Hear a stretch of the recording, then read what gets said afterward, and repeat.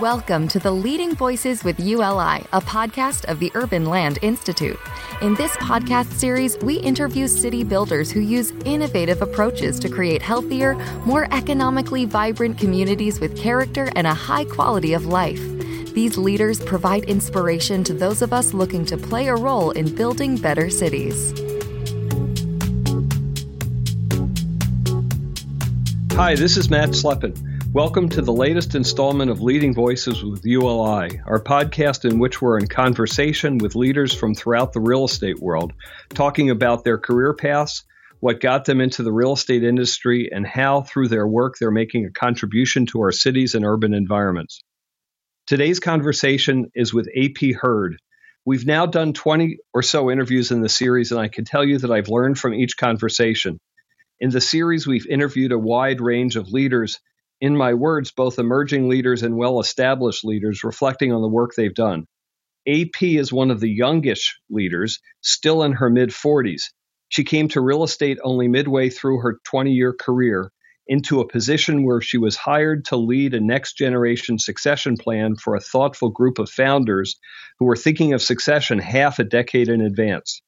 We talk on the podcast about how she came to that challenge, how she fell in love with real estate, and the difference they're making in their home market of Seattle, as well as her outside of real estate activities, including a book she wrote with her dad on sustainability. She's an amazing woman. There's a postscript to this conversation, which is that since our interview, AP and Touchstone have announced that she will be leaving the company towards the end of the year. AP still has a long career and many accomplishments ahead of her. This might be the first time, but not the last time you'll be hearing from her, although next time it will be likely in leadership in a different organization.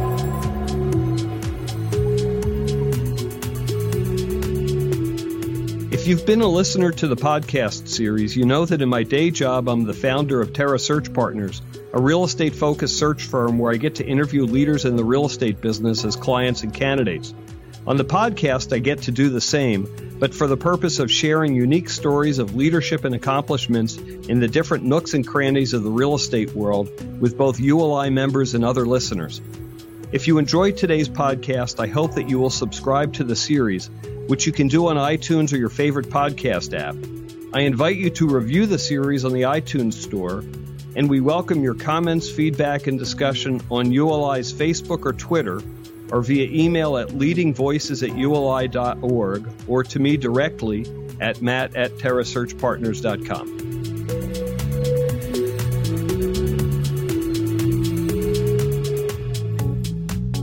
Good morning, AP. It's Matt Slepin. It's good to be talking to you.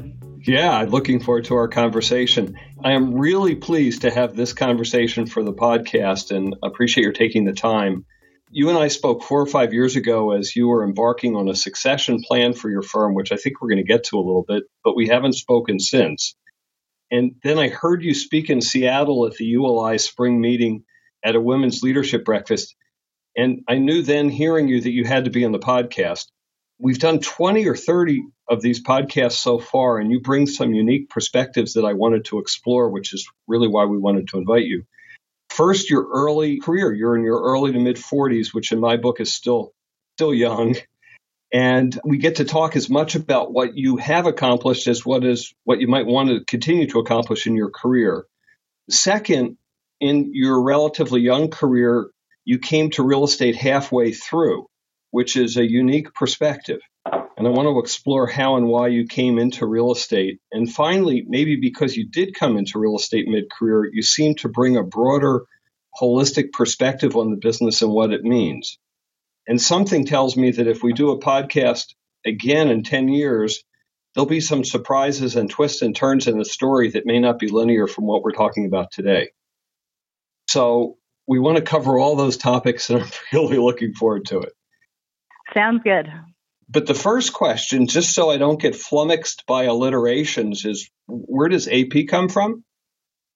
So I'm French Canadian, and my mother had, I have a French name. It's Annie Pierre. My mother had a French name, which was Marie André, and my daughter has a French name, which is Émilie André. and they're all hyphenated names. And I go by AP, and the sort of funny thing is that my daughter goes by M, which we spell EM, but it sounds like we're just a family of initials. Okay, that describes it all. And actually, maybe that's where I wanted to start in the conversation, because you are French Canadian. And again, you spent the first 10 years of your career, but first 20 years of your life, well outside of real estate in our world. What was it like growing up, and where in Canada were you? And tell us your story. So I grew up in Ottawa, which is a government town, Yep. a tremendously exciting place. And a lot of people think Ottawa is an English town, but it's right on the border of Quebec. And about half the people in Ottawa are French speaking. And actually, almost all the kids in Ottawa go to French immersion. So even children of English speaking families would be at school full-time in French from the time they're in kindergarten. I grew up speaking French first, and then when I was 3.5, I learned English. And after that point, I spoke to my father in English and my mother in French. And I was in Ottawa until I went to college. I went to college in a town called Kingston, which most people in the U.S. have not heard of, but it's at the eastern end of Lake Ontario. And went to university originally thinking that I would go to med school, like so many other people, and then made a switch into English literature, which I completed that degree. But then I had taken so many science courses that I realized if I stayed a couple of years longer, I could also get an engineering degree. And I was really involved with the campus paper and really into print and radio journalism. And so I thought, I'll stay 2 more years and I'll also have this degree that actually makes me kind of employable. And so I got a mechanical engineering degree as well. And then from there, I sort of found my way to Toronto, and I realized that even though I loved journalism, print journalism was already embarked on its long, slow decline. I think if I had lived in the days of Woodward and Bernstein, I would have stayed in print journalism and probably been doing it to this day. But I was trying to find an environment where I could build a career, and a newsroom, while super exciting, seemed like an environment where there was going to be more and more scarcity. And so I thought, what's sort of like a newsroom, but that sort of has a bright future ahead of it? And I thought, if I go and work on a trading floor, that would be sort of similar, like high energy, high pace of activity, externally driven by events in the world. And so I went, go ahead. Good question. So you're a young person, you're kind of interested in journalism, you understand mechanical engineering. How does a trading floor come into your head in the first place?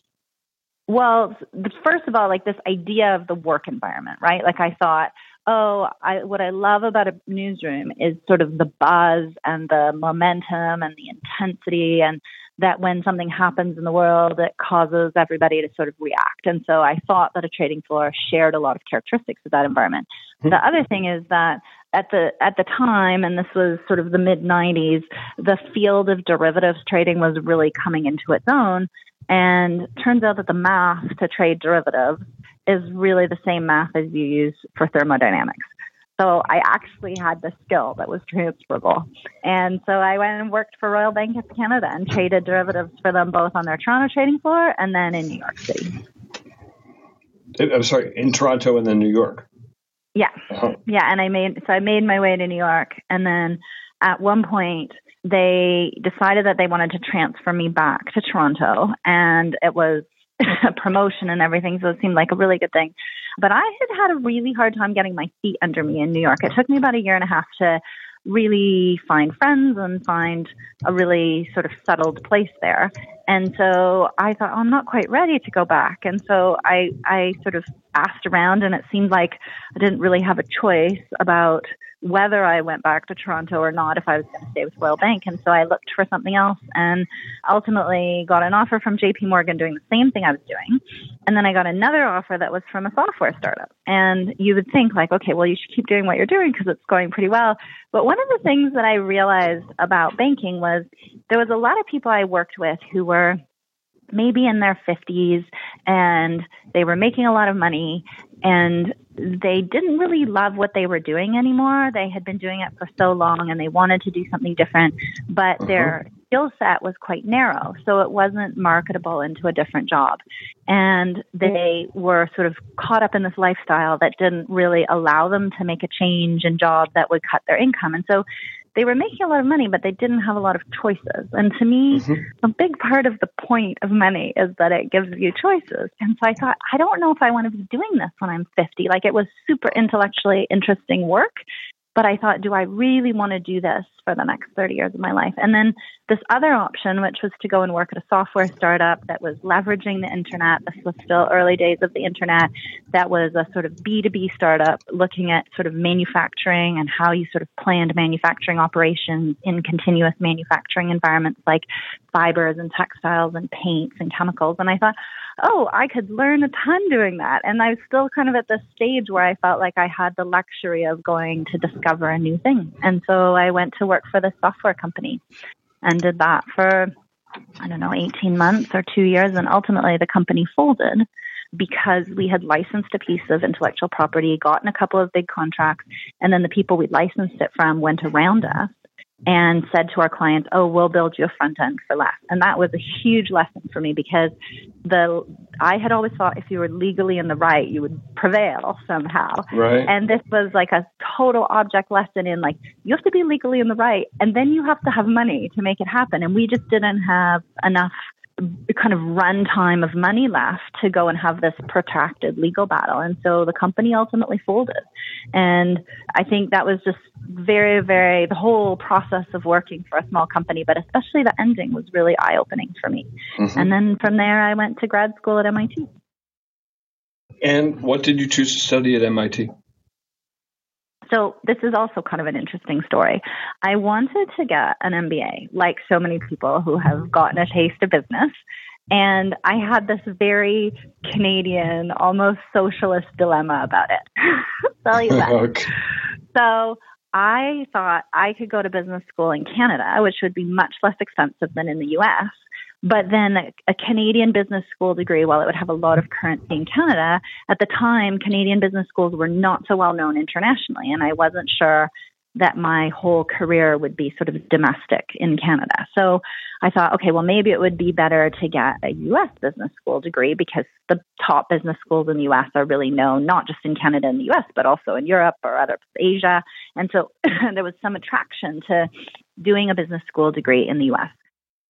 So what turned from that into going to Seattle and getting into the real estate business? So when I was leaving business school, I met my husband, and we dated sort of the last year that we were both in Boston.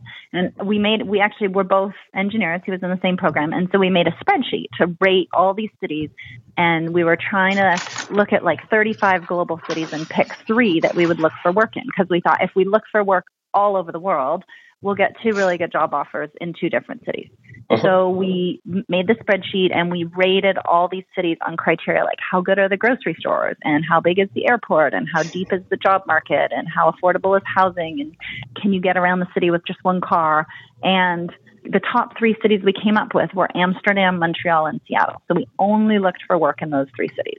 And, you can imagine in Seattle, there was really sort of deep opportunities with the kinds of companies that would be operationally or manufacturing focused. So, Boeing and Amazon and Starbucks and Microsoft were all kind of on the list of what we considered. And we came out here to interview in the winter of early 2004, I guess it was. And I got hooked up through my running buddy in Boston with Dean Allen, who is the CEO of McKinstry. And so as part of that trip, I met with him and chatted with him about McKinstry's business. McKinstry is a big mechanical contracting firm that's originally based in the Northwest, but is now really national and does a lot of energy services retrofit work. And they were just on the cusp of a very big growth spurt. And so I had a super interesting conversation with him. He's just an incredible person and entrepreneurial CEO. And when I got a couple of other offers, I called him up and said, hey, it looks like I'm going to be moving to Seattle and really appreciated meeting you. And I'll look you up when I get there. And he said, oh, we'd like you to come and work for us and start up a couple of new business units. within our company. And I think for someone like me who was coming out of business school and didn't necessarily feel like I knew everything about any industry, but I had this sort of entrepreneurial bent, the opportunity to build a couple of businesses within a larger business was kind of ideal. And also the idea of being mentored by somebody that I just immediately had so much respect for.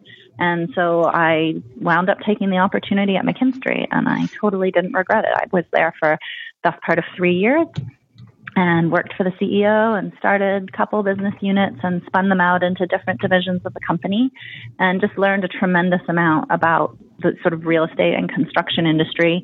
We worked on a couple of small developments on McKinstry's campus in the south part of the city. And then from there, I was recruited to Touchstone in 2007. And that was through somebody who had previously worked at McKinstry and then had started her own mechanical consulting company. And she knew that Touchstone's founders were starting to think about a succession plan. And I think, in retrospect, this is incredibly admirable because a lot of people don't really think about succession planning till they're right up against it and hoping to leave in 9 months. And the founders of Touchstone, before they got into this real estate cycle, realized, we need to build a team and lay the groundwork and put in place everything to make that transition happen. And it's really like a 5-year process or a 7-year process, not a 1-year process. And so they recruited me over the course of 2007 to come and help build that new team and figure out how to manage the capital and human and risk transition within the company. So I did that and moved to Touchstone, and we built a team and we built a pipeline of projects. And honestly, they had a lot of stick-to-itness to stick with that plan, even though the recession was much longer than we expected. And we were able to get all these projects started and attract capital and manage a successful transition and sale of the company in 2014 to Urban Renaissance Group. So it was kind of a long journey together and lots of twists and turns, both in the economy and in our perception of exactly how we were going to do it. But I think it's been a really successful road. So let me ask a couple different questions. One is, do you still have that spreadsheet on why you and your husband, how you chose Seattle? I don't know. I haven't looked for it for a really long time. Well, I suspect that some things about it would be different now, but I remember lots of the categories. Yeah. It's just interesting how one picks those categories and how they might change if you did it again. I'm sure they would, except there are probably a bunch of those things that really articulate your core values as a family. So I'm curious, when you're at McKinstry and you're starting these businesses, which is kind of related to real estate, but a service provider, and then the Touchstone guys hire you to, the way I look at it, begin a career in real estate. You're somewhat of an outsider, but you're a great thinker. So what role did they put you in? And did you start when you got there working on development transactions, or did you work right away on how you're going to move this organization? Two different things. Oh, that's a great question. So part of your question, I think, speaks to the idea of why the heck did they hire you? And I think you have to ask with that, because I'm not sure. Even in retrospect, I think it's worked out well and we've had a really good run. I don't know exactly why they picked me. I clearly didn't have the depth of experience of lots of other people that they could have picked. When I started, we were building a project called West 8th, and we had just acquired a large parcel in Kirkland, Washington called Kirkland Park Place with Prudential Real Estate Investors. And there was a very big entitlement project that actually wound up spanning about 4 years to get a comprehensive plan change and a rezone and master plan approval for about a 1.2 million square foot project. And I would say probably the first year, maybe year and a half of the time that I was at Touchstone, we really spent a lot of time focused on that project. And I spent a lot of time personally focused on that project. And then, as time went on, we were creating other opportunities. I think we all understood, certainly the founders understood, and I came to understand that the value of a real estate company is somewhat in its brand and its people, but also really substantially in its projects. And it's much easier to sort of create a transition if you're creating a lot of value at the same time. There's just more money to work with. And so there was never a sense of like, oh, we're somehow going to sell this company and it's going to be separate from the set of projects we have to create for the next cycle. So the projects were really, really integral to what we were trying to build. And we weren't trying to sort of sell something on day one. We were trying to run one more cycle together with the founders there, at least for part of it. And then they would exit sort of partway through the cycle. The other thing I would say is I had historically been sort of this more sort of quantitatively, operationally, strategically oriented person in the early years of my career, but I had never had a very outward-facing role.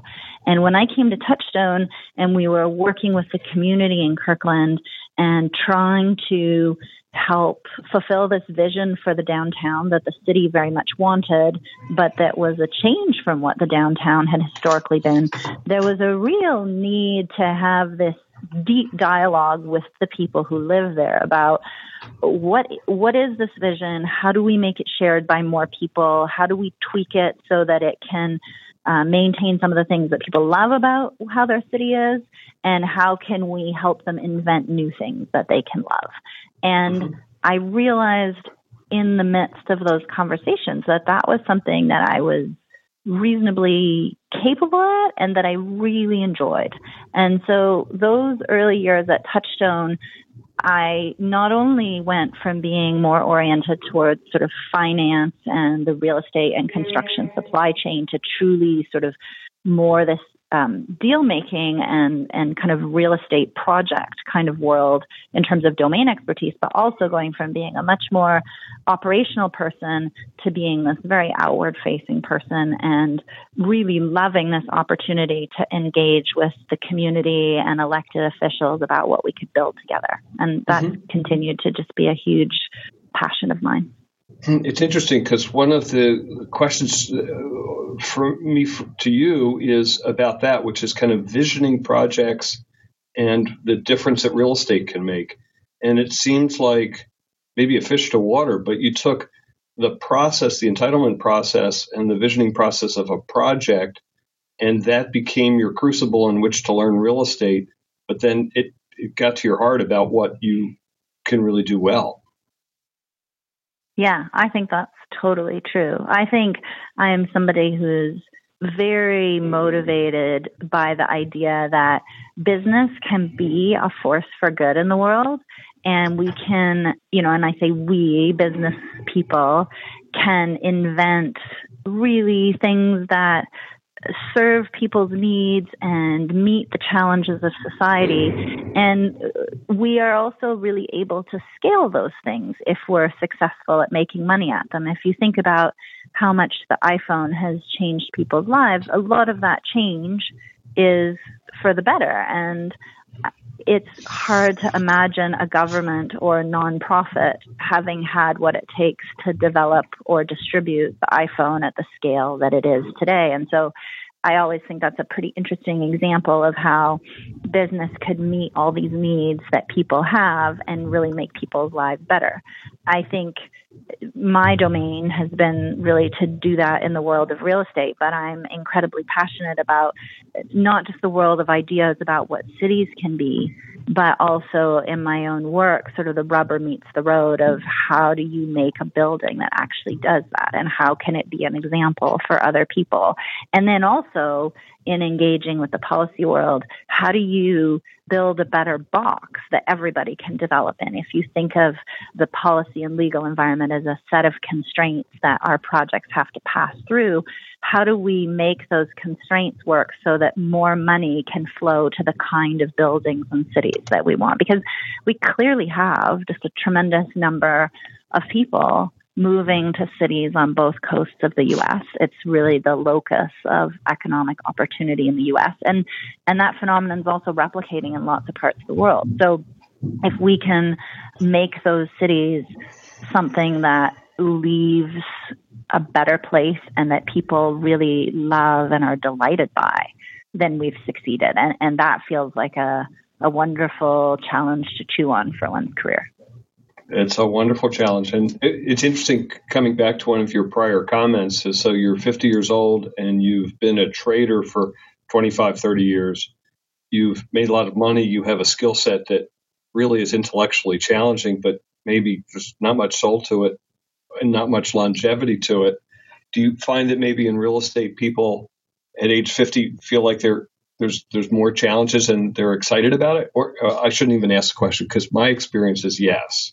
I find it's a fascinating part of our industry that people mid-late career are as excited and energized by it as they are early on. Maybe even more so later on. For sure. I mean, I think one of the things about trading is if you think about what you're trying to optimize when you're doing derivatives trading, there's a lot of math, but you're trying to optimize around, 10 or 50 variables, all of which can be expressed very quantitatively. So it's not hard. I shouldn't say it's not hard. It's possible to build good quantitative models that do quite a good job of reflecting how the market will work, and then with some intuition to make good bets based on those models. Mm-hmm. I would say that the real estate environment is infinitely more complex and maybe more importantly, very, very difficult to express quantitatively. So yes, we do build models of our projects, right, when we do a pro forma, but that pro forma in a spreadsheet, it's really important to realize that that's one lens on the project. The pro forma doesn't tell you anything about what you're going to find when you excavate. It doesn't tell you anything about, the political winds that are blowing in the jurisdiction that you're building in. It doesn't tell you anything about sort of how people's preferences for operable windows or granite countertops are going to evolve. So, the list could go on for a long time, but the point I'm trying to make is that real estate is this wonderful combination of, having this quantitative skill to build good models and also having this understanding of sort of where the market's going, both of which exist in derivatives trading. But then there's all this wonderfully squishy qualitative stuff that's about how people relate to the world, a lot of which even social scientists haven't tried to model. So there's a real opportunity to bring a human touch and think deeply about innovation that can delight people in a way that is much richer than, I think, the pure financial environment that I started my career in.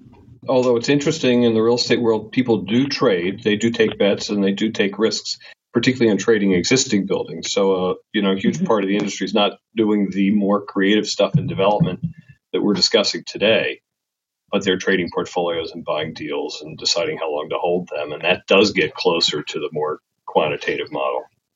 Yes, though I guess I would say it's probably in the middle, because if you're buying and selling buildings as opposed to, a swap of a series of payments, in the world where you're buying and selling buildings, somebody could do road construction next to your building, or someone could build something else next to it. So there are these real world factors that influence it. But I would say that I have noticed for sure that people who are purely in the investment world, sometimes they can better approximate how the building will do by looking at, mostly financial factors. And then I think in the development world, because you're starting with a sort of clean slate, if you will, and there's so many decisions about what to build that have to be made, that and also quite a lot more jurisdictional authority about whether you will or won't be able to build, that there's a lot of human elbow grease, if you will, that has to take place to really make a project happen. And it is interesting, and maybe your comment back to the iPhone, which for some reason endlessly fascinates everybody because they can't put it down. But the word delight, which you used a minute ago, and innovation can cause delight, really does happen in a building. And it does happen on a street, and it does happen in a neighborhood. And you know it when you see it, but it's really easy to screw it up, and it's really hard to do it right. Yeah, I think that's absolutely true. And I think one of the things I've thought a lot about over the last few years is that a lot of the work we do in development is about de-risking projects. It's about trying to make it more predictable how they'll turn out. And you have to do that in development because the sums of money involved are really, really significant. And, in many cases, it's people's pension fund money. Like, you have to be a good steward of it and manage risk really carefully. Alongside with that, it's really important not to manage risk in such a way that the environment winds up becoming bland and sterile. And There are lots of opportunities that we've been able to find where we're able to do small things just a little bit differently in a way that honors the humanity of the people that will be going through the building. So let's go back. So I'm curious, you come to this company, they hire a person kind of not really in real estate, a lot of potential interesting person, but they're thinking succession well in advance. So I want to kind of talk a little bit about thinking succession in advance, because you're right. And although we get to make a living off this as recruiters, most people do wait till it's too late. But they hire you as the core person to build this around. That's a bit of a question. And then the second thing is that the long-term planning for this comes around team, it comes around portfolio, and it comes around capital. So talk about how you successfully navigated, and then, of course, in the middle you had a recession. We'll get to that. But you joined in a succession plan with a long-term goal. Put some more meat around that. Yeah, so the idea was that I would help them recruit that team. Now, the three founders of Touchstone, Douglas Howe, Jim O'Hanlon, and Sean Perry, they were sort of a triumvirate that brought really between them the key skill sets that you needed to do development. Douglas was the guy who had a lot of the imagination and gut feeling about where the city was going and who found the opportunities and cooked up the deals. And then Jim O'Hanlon, who had a legal and operational background, was sort of the filter for those ideas, if you will, and, the yin to Douglas's yang, and sort of helped get the deals written down and make sure that stuff happened. And he had an accounting background as well. So sort of all the financial pieces of running the company. And then Sean Perry, the third partner, was really the guy who had the construction expertise. And so when I think about, I jokingly said earlier, I don't really know why they hired me. I think maybe one piece of it is that I had some ability to understand all three of their worlds, right? I had the ability to think of big ideas, and I had, I'd worked for a software startup, and I had been in this entrepreneurial role history. So I had the ability to empathize with the sort of vision, entrepreneurial opportunity creating hat that Douglas wore. And I had, enough financial rigor to sort of pass muster with Jim. And I had enough engineering and, mechanical and construction world background that I was able to understand some of how Sean Perry's world worked around construction. And so I think there was a piece there that made me maybe a good intersect of what they were looking for, that I could empathize with all of what they wanted in a future team. So I think that maybe answers a bit of the first part of your question. And then maybe you can just rephrase the second part, which you said something about team and portfolio and capital. Sure. Well, then you had to, assuming that those three people were to leave, then you had to, and I can see how this happens a lot in companies when you have three founders, they play those kind of complementary roles, and they can do it all as a group. So maybe between them and the next person could be a pretty wide gap. But they're all going to disappear. So they bring you in to rebuild the team. Maybe you have to recreate those disciplines within the company. So you build the team, and then and what does that look like? What's your strategy to get there? And you're still kind of a newbie in real estate. So what does that all look like? And then how did you accomplish the succession between you and your team and those guys? Okay, that's a great question. So one of the things that is true in most real estate companies, and it was true in the organizational structure that Touchstone initially had, and it's true today, is no one person can have all the skills or all the knowledge to make good real estate decisions. And no one person can have the aptitude I mean, at a minimum, I think in an entrepreneurial company, you need someone who's sort of stepping on the gas and optimistic and excited and coming up with ideas. And then you need somebody who's a bit more of a realist to sort of filter out what you are and aren't going to do.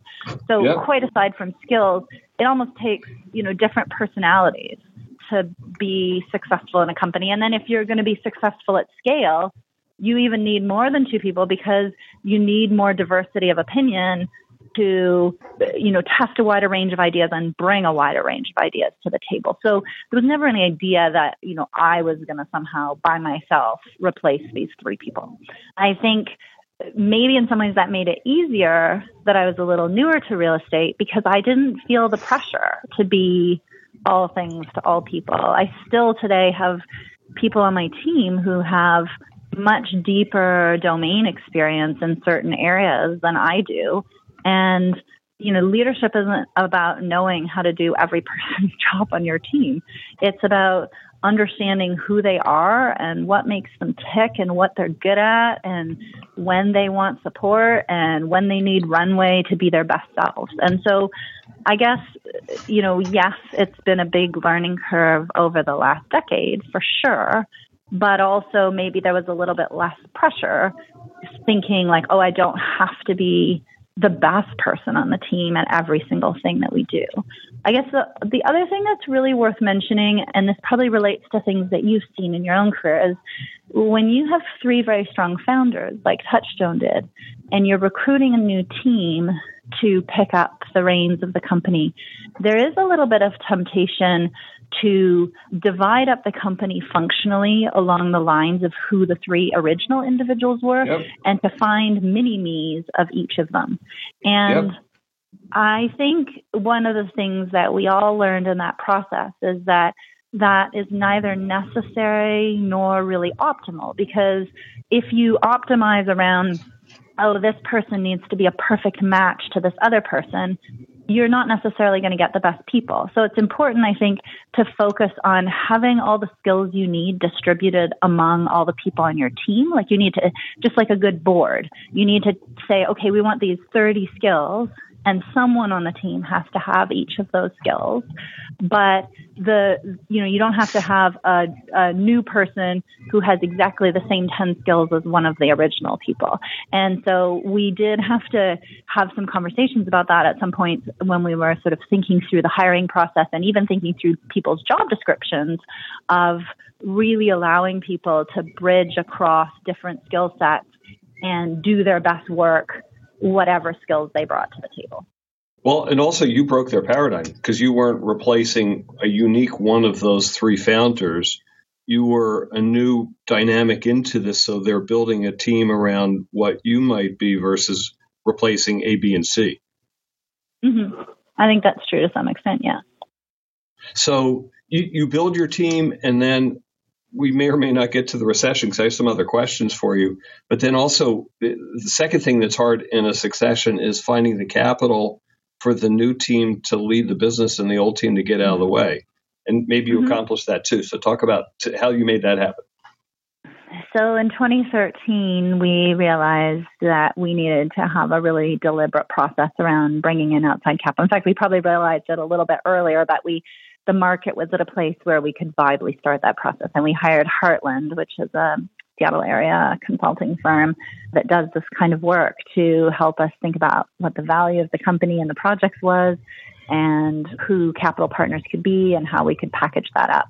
And in the summer of 2013, we were able to secure, I think it was 4 or 5 really sort of legitimate offers.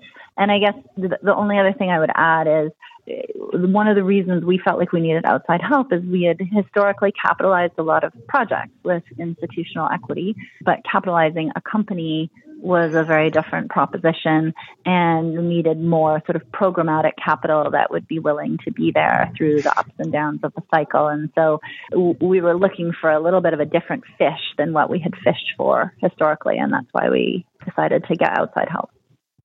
And so you recapitalized the company. Were you able to recapitalize the company in a way that allowed your team to continue to do what you do? So how did you trade off on independence, A, and B, do the founders have any ongoing involvement? So we completed the transaction in 2014, and the founders are sort of on a consulting basis for 3 years, which is sort of coming to an end here this year.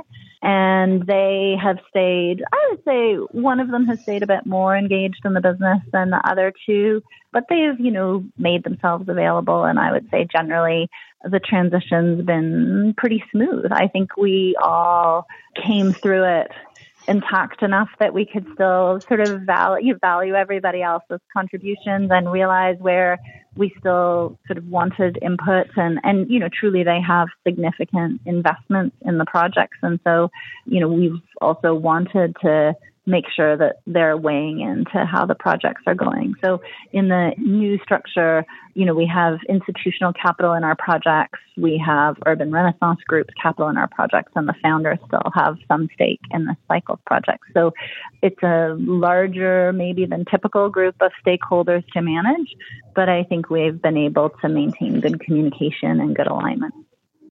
One thing I like to say is that retirement's the booby prize because people find love and making a difference through their work, and that it's hard. And maybe this is different when you have a lot of money, but it's hard to just walk away from a business like this in which you've poured in your heart and soul and you find your meaning and then retire. And I think that's one of the reasons people hold on longer than they might otherwise is it's hard to have a transition plan where they can stand alongside of you versus leave or just do it forever and never plan for it.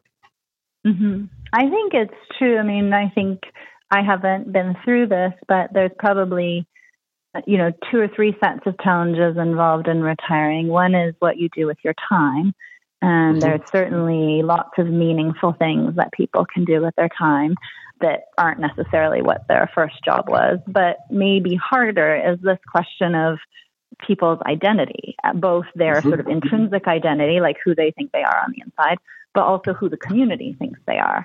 And I think navigating, especially when you've been a founder of a company, navigating that transition about sort of your inner identity and your community identity can be the harder bridge to cross. But, lots of people are successful at doing it. I think you have to be going to something rather than just leaving something. So we only have a few more minutes, and I want to get to several major topics. So one thing we haven't talked about is, so we haven't talked about your book, which I want to get to. So the market was a little slower than it's been for the last 4 or 5 years. I did an outline of the book over the course of a summer, and I did it, not surprisingly, in a spreadsheet. It was about 6,000 word outline. And then I actually wrote the first draft in about 9 days over the course of Thanksgiving weekend and a little bit of the Christmas break in 1 year, and then spent about 6 or 7 months editing it. So that sort of explains how the book got written. Originally, I had asked my father to help me edit it, and I think he thought he was more agreeing to do a copy edit. He had recently retired at the time, but then I think he realized how rough the first draft was. And so we had a collaboration that lasted really the best part of a year to edit it and find a publisher and do the final edits. And we also, the UW College of Built Environments, the Runstad Center, very generously gave me a research assistant for some of that time, who was a really good grad student who had a background in journalism and writing. And so really the 3 of us worked on it for quite a long time and sort of made sure that we had done all the research and the fact checking in addition to making the text and the ideas flow a bit more smoothly. And it was a wonderful project, really fun to get to work on that with my father, who I'm really close to. And, as we got closer to publishing, I realized, really he's done as much work on this as I have, and it would be unfair not to have us be co-authors. And so I was really pleased that we were able to agree on that. He was a little reticent, but twisted his arm. Last question, because part of what one leaves in the world is one's family. You have kids, husband, you commute. How do you balance all this, and what's the rest of life look like?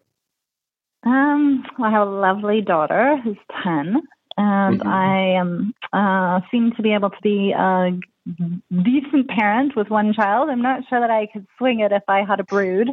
And I have a wonderful husband who, we have a great relationship that's He's probably more equitable than most in our division of work, but he's an executive at Boeing, and so he has a pretty demanding job in his own right. But we communicate a lot, and we email a lot, and we share calendars, and we somehow seem to make it mostly work. And then, one of the things I've talked a lot about is the need to sort of put down technology sometimes and be with family and do things with the people that you care about and not be interrupted by technology. And I think that's something that people are coming to reckon with in different ways that work for them each individually, but that maybe we need to continue the conversation about as an industry and as a society, because we're learning things about how the integration of technology in our lives can make things better, but also how some aspects of it can diminish our enjoyment of life or our ability to form relationships. And so I think we just need to be mindful and communicative about how we do that, and just, in the interest of making that concrete. Like, one of the things that I've been trying to do this year is not check my phone after 7 at night and before 6 in the morning, unless there is really like a deal going on or a crisis or whatever. And I will, if my phone rings or if I get a text, then I'll pick it up. But I don't want to be checking email in that sort of reflexive way of like, did I get an email? Did I get an email? Did I get an email? And sometimes I at least for me, speaking for myself, that can be a little bit addictive. And sometimes it's not entirely necessary. And, people have said, well, what if someone emails you at 8:30 at night and they really need something? And I think, well, if they really need something, they'll probably call. And obviously, like if I'm in the middle of working on a transaction, then I stay plugged in. But there's lots of times where, probably things are going to be okay if you don't check your email at 9 o'clock at night. We hope you enjoyed this installment of the Leading Voices with ULI podcast, hosted by the Urban Land Institute. To learn more about ULI's leadership network or to join ULI as a member, please visit uli.org.